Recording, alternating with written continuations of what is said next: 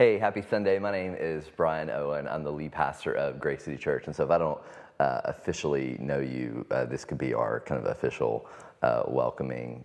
Really excited to be in this series with Charles River Church and Christ Church Charlestown. And just it's so great to have just a team of churches that are seeking to reach the city. And so excited to be able to play my part and to be able to do that. If you haven't joined us on any of these Sundays, we were in a series called Hidden Figures, and basically we've been looking at various kind of biblical characters that you may not have heard about. You know, sometimes when we read scripture, or if you grew up in church, you could have heard of, Adam and Eve, or Moses, or David, or Jeremiah, Isaiah. I mean, we kind of hear some of these large characters in scriptures, but one of the things that we wanted to bring about an awareness of is like there are lots of, all throughout the Old Testament in particular, which is what we've been looking at, there are lots of characters who that we don't even really hear about very much, who play a really significant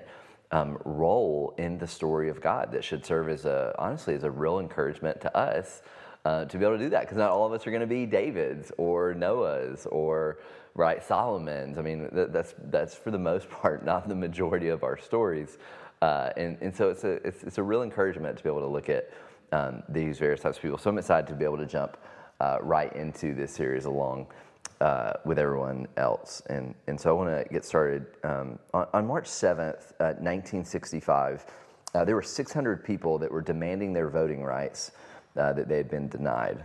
These 600 people were marching across the Edmund Pettus Bridge in Selma, Alabama, into the waiting army of state troopers in riot gear. Once they were ordered to leave, the protesters stood their ground silently. The troopers responded with tear gas, with bullwhips, with rubber tubing wrapped in barbed wire. In the melee, which came to be known as, which many of you probably know as Bloody Sunday, a man who was growing in prominence in the civil rights movement was there by the name of John Lewis. He actually had his skull cracked with a billy club on this march. New York Times says this about the march and Mr. Lewis. It says, this televised image of the beatings of Mr. Lewis and a scores of others outraged the nation and galvanized support for the Voting Rights Act, which President Lyndon B. Johnson presented to a joint session of Congress 8 days later and signed into law. A milestone in the struggle for civil rights, the law struck down the literacy test that black people had been compelled to take before they could register to vote, and it also replaced previous voting registrars with federal registrars to ensure that black people were no longer denied the ballot.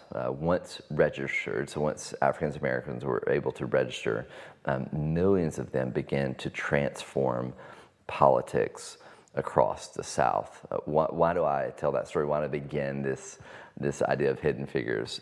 Well, this past week, actually past 2 weeks now, we lost Congressman John Lewis, this man who was a huge prominent figure in the civil rights movement. So you're seeing all over the news, social sites, all of these various kind of dedications to John Lewis. Well, why was that the case? Well, in a lot of reasons, I think this particular story is why, right? If you were going to describe him to someone, how would you describe him? You would describe him as brave, courageous, someone with high vision, someone who's willing to risk it all to do what is right. We actually, the same day that Congressman Lewis died, we also lost another titan of the civil rights movement, a Reverend C.T. Vivian, who was actually a part of Martin Luther King inner circle. He participated and led multiple sit-ins across the segregated South. And so if you're looking into C.T. Vivian's history, he was leading and participating in all of these incredible sit-ins all across the South. And so it was a really, honestly, as I'm studying the story that we're going to look at here in a second, it was a heavy week. We lost some real heroes of the civil rights movement. We lost men that had remarkable courage in the face of tremendous pressure, right? I mean, if you were to ask what motivated these men to live the type of lives that are causing us to talk about them, what was their motivation? Well, I think it was a desire to see justice prevail. They recognized the moment that they were in for what it was.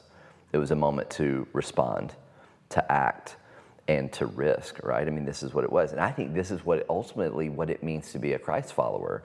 I think it's what it means to be one living in the way of Jesus is what is ultimately someone who is a pursuer of justice. Now, what is justice? It's a pursuit of right order.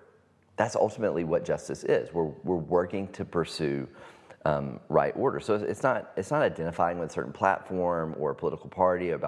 It's simply about recognizing people's created order. And I think this is what Congressman Lewis and Reverend Vivian got right. They recognize in the civil rights movement, they recognize that we need to go after justice. We need to go after right order.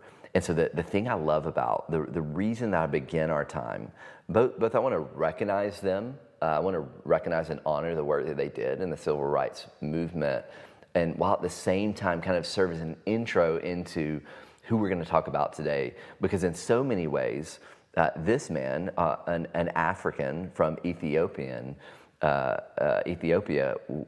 was also an incredible man motivated by a desire to see right order, a desire to see right justice. And so if you have your Bible, we'll go to Jeremiah chapter 38 is where we're going to be at, and we're going to start in verse 2. So Jeremiah was a prophet of God. And so he's in the city. This is in the kind of the last days of the kingdom of Israel. So this is right before Israel's going to go into Babylonian captivity. And so if you know anything about the history of God's people in the Old Testament, is ultimately they divided into two kingdoms, a northern kingdom, a southern kingdom. The northern kingdom fell earlier, and now the southern kingdom will fall eventually. And so Jeremiah is a prophet operating in this kingdom, and he is someone communicating on behalf of God. And so he's communicating something to Zedekiah, the king, the last Israelite king.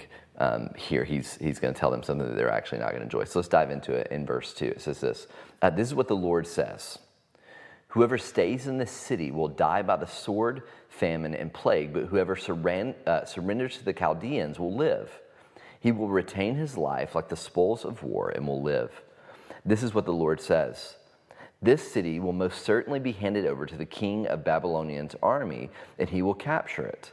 Verse 4, so here's the conflict. Here we're going to be introduced into the conflict that's going to help us eventually get to kind of the hero, the character that we're looking at this week.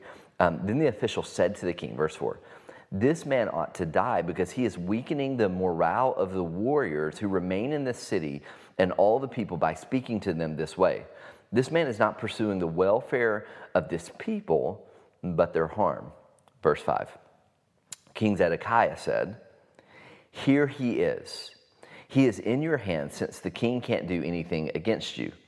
So they took Jeremiah and dropped him into the cistern of Malachi, the king's son, which was in the guard's courtyard, lowering Jeremiah with ropes. There was no water in the cistern, only mud, and Jeremiah sank in the mud.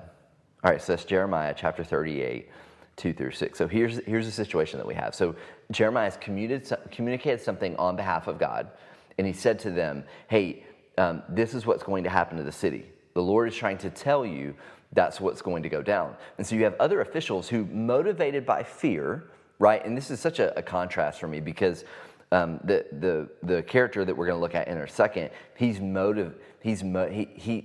a representative of courage. He's representative of seeking right order, while these men are motivated by fear. So they come to the king and say, hey, we got to get rid of Jeremiah. He is weakening the morale of the people. He's gonna bring the warriors that we have in the city. They're already weak. We don't need this guy, even though when communicating on behalf of God, we don't need him here communicating these things. And so what does the king do? It says that he drops him, he allows them to take a prophet of God and drop him into a cistern. Now, a cistern was was kind of a hewed out place for catching water during winter months when it rained. And so by August, around this time, there was not going to be really anything in it but this kind of this blackish sediment, this type of mud. And so he's essentially dropped in to the cistern to die really a slow death, to die. And so we have this prophet, this mouthpiece of God, in a cistern on his own by himself. Okay, well here is the introduction into the guy that I want to look at. So look at verse 7 of Jeremiah 38. It says, but, so there's the conjunction, so there is the turn in our story. Here's our situation, but Ebed-Melech, a Cushite court official, which is an Ethiopian, essentially, court official in the king's palace. Now, it's interesting to note here that Jeremiah's own people didn't come to his rescue, right? It was essentially left to a foreigner. Now, this is going to speak towards, I think, what it means to live in the kingdom of God and be a person in the kingdom of God. But I just want to acknowledge that on the front end, that his own people weren't coming to him. This was a foreigner. So it says, he had heard Jeremiah was put into the cistern. While the king was sitting at the Benjamin gate, Ebed-Melech went from the king's palace and spoke to the king. Verse 9, my lord the king, these men have been evil in all they have done to the prophet Jeremiah. They have dropped him into the cistern. Well, he will die from hunger because there is no more bread in the city. Now, what is this? This is Ebed-Melech calling out injustice. It's him recognizing wickedness and responding to what he had seen. Verse 10, so the king commanded Ebed-Melech, the Cushite, take from here 30 men under your authority and pull the prophet Jeremiah up from the cistern before he dies. So Ebed-Melech took the men under his authority and went to the king's palace to a place below the storehouse. From there, listen what he does. It says, from there he took old rags and worn out clothes and lowered them by ropes to Jeremiah in the cistern. Ebed-Melech, the Cushite, called to Jeremiah, place these old rags and clothes between your armpits and the ropes. Jeremiah did this. They pulled him up from the ropes, lifted him out of the cistern, but he remained in the guard's courtyard. Okay, so a couple of takeaways here, because I love this story of Ebed-Melech. I love what he represents. He is a pursuer of right order. He is a pursuer of justice. I think in this cultural moment that we're in right now, I think we as God's people can't be fearful to step into justice issues, right? We have to recognize that there are a lot of justice issues that we should step into. There's racial inequality. There's justice for the unborn. There's sex trafficking. There's the marginalized and poor. There are all kinds of issues that I believe God has called us into that we shouldn't be fearful to step into. So a couple of takeaways from this particular story that were really just impactful for me, and hopefully they'll be helpful for you. And so we'll cover a few of these and then we'll be done. First thing, pursuing justice begins as a result of a right relationship with God. So it's really a right relationship with God that pursues us into justice issues, right? So if we're looking back, look what Ebed-Melech says, right? He says, my lord the king, these men have been evil in all they have done to who? To the prophet Jeremiah. Now, what does he do? So let's deconstruct that. He calls Jeremiah what? A prophet. So he's saying that Jeremiah is one who does what? Who speaks on behalf of God. So we don't know a lot about Ebed-Melech. We're not sure about his background. We're not sure about we're not even fully sure about his relationship with God. But what does he recognize? He recognized who Jeremiah is. So much so that he's moved to action. That even Jeremiah's own people weren't moved to action, but he's moved to action. So there's something about his relationship with God, or his understanding of the kingdom of God, Ebed-Melech's understanding of the kingdom of God, that motivated him and pushed him to speak out against the injustice against Jeremiah, to speak out against the evil that has been done to Jeremiah. See, pursuing justice begins as a result of a right relationship with God. This is why in Luke 10, the story of the Good Samaritan, if you know the story at all, we won't get into all of it, but in Luke chapter 10, in verse 25, there's an expert of the law comes to Jesus, right? I love this story. It says this is verse 25. He says, then an expert of the law stood up to test him, saying, teacher, what must I do to inherit eternal life? Verse 26 is what Jesus says. What is written in the law? And he said to him, how do you read it? And Jesus answered, love the Lord your God with all of your heart, with all of your soul, and with all of your strength, and with all of your mind, and your neighbor as yourself.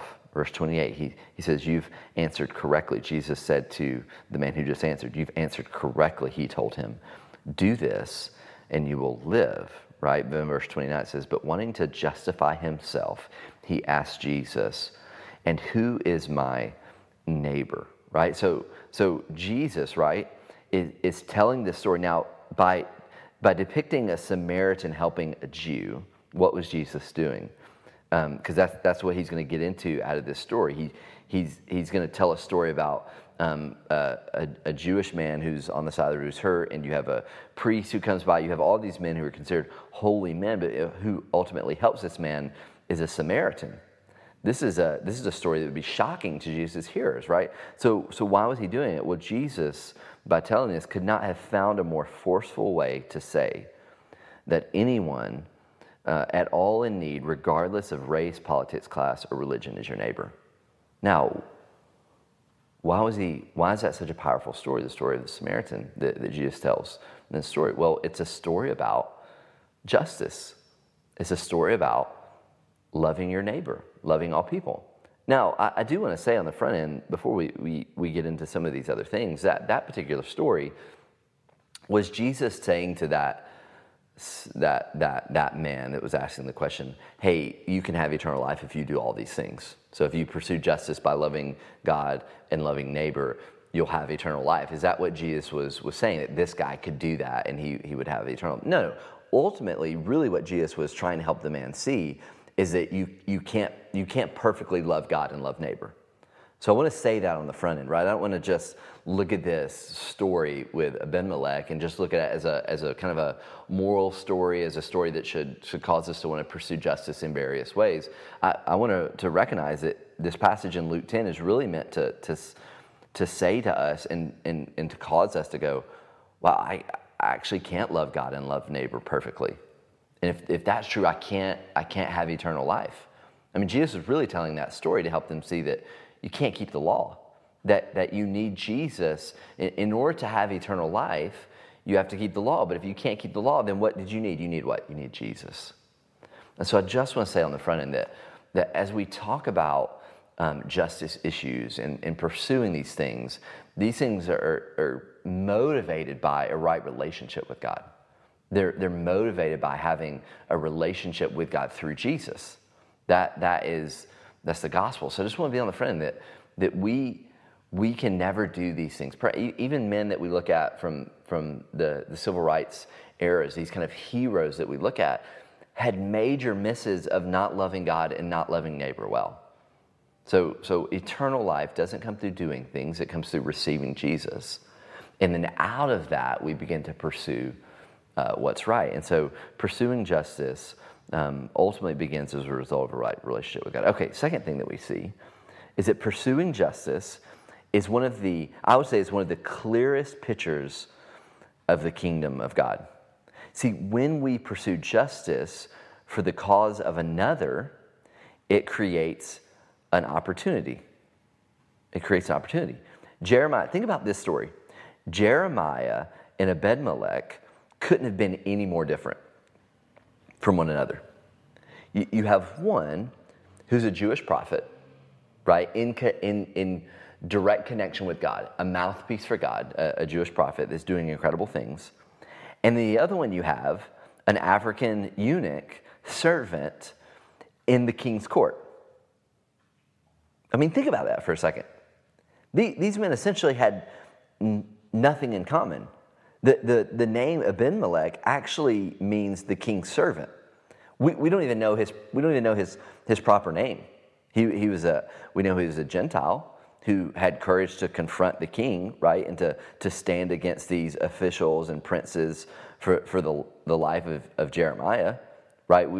We know that about him, but But he was on the other end of the spectrum to someone like Jeremiah, not in worth, but essentially in station, in position of life. And so think about that. Like, isn't this what pictures the purpose of God best, right? When people are pursuing the benefit of others who are in so many ways so different than themselves. That's why I love this story. That's why I think it's actually incredible that it wasn't Jewish leaders who were coming to Jeremiah's rescue, that it wasn't his Jewish friends that were coming to his rescues. It was an African eunuch, a courageous man, a man who wasn't Jewish, who said, "This isn't right. What's been done to God's prophet, we have to do something. He'll die. This is wrong." I mean, I can't think of a better way to picture the gospel than for God's people, so you and I, right, to stand up for others who may have nothing in common with us, just purely for the sake of what? For saying, this is what the gospel demands of us. This is what it means to live in the way of Jesus. It's to pursue justice for others, to love others well. This is why, listen, all throughout the Old Testament that we see, Malachi 6:8, he says this about pursuing justice. He says, mankind, he has told each of you what is good and what it is that the Lord requires of you, to act justly, to love faithfulness, and to walk humbly with your God. That's Malachi 6:8. Psalm 146, 7 and 9 says this: He executes justice for the oppressed and gives food to the hungry. The Lord sets prisoners free. The Lord gives sight to the blind. He lifts up those who are bowed down. The Lord loves those who live justly. The Lord watches over the immigrant and sustains the fatherless and the widow, but he frustrates the ways of the wicked. Deuteronomy 10, 7 and 18. For the Lord your God is the God of gods and the Lord of lords, the great, mighty, and all-inspiring God, showing no partiality and taking no bribe. He executes justice for the fatherless and the widow, and he loves the resident alien, giving him food and clothing. This is the stance of our God in the Old Testament, is to pursue justice, is to love others well by pursuing right order, doing these things well. And so we see that pursuing justice, I think, is one of the clearest pictures of what it means to be in the kingdom of God. It's shocking to people to see. It was shocking for Abimelech to stand up for Jeremiah. And it should be shocking for others to see the church stand up for those who maybe are vastly different than yourself and myself. Okay, thirdly, pursuing justice requires not simply acknowledging a wrongdoing, but responding with action. Verse 7, it says, while the king was sitting at the Benjamin gate, Abimelech went from the king's palace and spoke to the king. You know what each of us have? We each have influence. Do you know what Abimelech did? He just used the influence that he had. He had the ability to be in close proximity to the king. And so he essentially used the influences that he had to see the purposes of God completed. All of us have that. We all have influence in various ways. We all have circles that we navigate, that you're in circles that I'm not in. I'm in circles that you're not in. I have influence that you don't have. You have influence that I don't have. This is what we see Abimelech do. He just was like, man, I'm just going to use the influence I have. I'm a servant. I'm in the king's palace. I've heard what's happened to him, so I'm going to go to the king and speak with him. I love that. I love that he's doing it. He's acknowledging it, but he didn't just acknowledge it. What else did he do? Verse 10 says, so the king commanded Abimelech the Cushite, take from here 30 men under your authority and pull the prophet Jeremiah up from the cistern before he dies. So he's like, go do it. So what does Abimelech do? Verse 11, it says he took men under his authority and went to the king's palace, to the place below the storehouse. And from there he took old rags and worn out clothes, and he lowered them by ropes to Jeremiah. So you get the picture here? These guys are like, they're just doing whatever they can do to get Jeremiah out of this. They're taking old rags. I mean, these aren't wealthy men. Abimelech's not a wealthy man. He doesn't have a lot of resources. He's just going for it, right? I mean, he's like, well, let's just get him. Let's figure it out. I don't have a rope. Well, let's take old clothes and rags and let's put. He wasn't going to allow. Hear this. He wasn't going to allow anything to stand in his way of seeing justice, of seeing an injustice made right. He wasn't going to allow anything to stand in his way of seeing the purposes of God completed in his lifetime. Right? My parents would say he was scrappy. This is what they would say about Abimelech. So he took old rags and worn out clothes, and he lowered them by the ropes to Jeremiah and the sister. Verse 12. Abimelech the Cushite called down to Jeremiah, place these old rags and clothes between your armpits and the ropes. This is how tired Jeremiah was. Jeremiah did this. They pulled him up with the ropes and lifted him out of the cistern, but he remained in the guard's courthouse. And so this is what he did. He essentially, Abimelech moved with what he had. He wasn't paralyzed by the situation. He did what was necessary. He put action to words. So a couple of questions here. What justice cause has God placed on your heart? Right? What has it been for? Maybe for you it's been the racial inequality that we've seen come to the forefront in some really good ways. Right? Maybe for you you're beginning to recognize systematic racism, and you want to respond to that as a follower of Christ, and you want to do that in a healthy way. That's great. Maybe for you it's taking up the cause of the unborn. It's speaking out against abortion. It's saying, hey, we got to do something here. We need to step into this. Maybe for you it's sex trafficking. It's this vile, awful, terrible thing where kids and adults are trafficked all across the world and in the U.S. So maybe for you, that's the cause that you want to take up. Maybe it's the homeless. Maybe it's education. Maybe it's education inequality. Right? I mean, what is the justice cause that God has put on your heart? What is that for you? How do you need to begin to recognize these things, see these things? What can you do with what you're passionate about? Like, who is in your circle that you can influence? Right? Don't just look at like the major parts of whatever justice issue God is calling you to. Don't just look at these big things and go, wow, it's so out there. I don't know what I can do. And so I'm paralyzed and I'm not going to do anything. Now, what can you do? Right? I mean, I can remember thinking back on the racial tension and the racial inequality that has been happening. I just can remember thinking, man, there's some like major big issues here that I can't do anything about. And so I just began to think, well, what can I do? Right? What can I do? Well, I'm a dad. I can talk to my kids about it. I can talk to my 8-year-old daughter about it. I can share with her the history of how African Americans have, because of the color of their skin, have experienced unbelievable wickedness, and how even to this day they experience these things. I, as a dad, can do that. I can have that conversation with her. My kids can grow up knowing that that's the history of the U.S. and also knowing that that's something that is currently still dealing with. I can, as a pastor, use the influence that I have to speak out about those particular things and racial injustice. I can support Black businesses, which we're doing. I can give towards an organization that helps those who can't afford legal aid. I can do that. I can give money towards that. I can talk to my friends about it, right? I can use the influence that I have in my circle to bring about change where I can. You can do that. Whatever it is, whatever the social thing is for you, right? So motivated by the gospel, motivated by a love of Jesus, by a new life, you can do that as well. So what little things can you do right now? Don't get paralyzed by the big stuff. Abimelech moved, right? He took what he could and he brought about change. So he put action to words. So pursuing justice is going to require God's people to put action to words. And then final thing, pursuing justice is ultimately about trusting the purposes of God.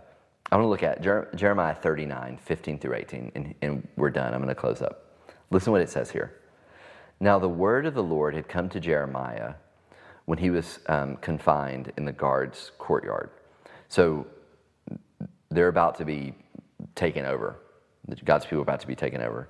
Verse 16, this is what God said to Jeremiah. Go tell Ebed-Melech, the Cushite, this is what the Lord of the armies, the God of Israel, I love that, says, I'm about to fulfill my words for disaster and not for good against the city. Because of their wickedness, God is going to punish them. They will take place before your eyes on that day. Verse 17. So here it is, verse 17. But I will rescue you on that day. This is the Lord's declaration. And you will not be handed over to the men you dread. Indeed, verse 18, indeed, I will certainly deliver you so that you do not fall by the sword. Now here it is. Why? Why is God doing this? Because you have trusted in me. You will retain your life like the spoils of war.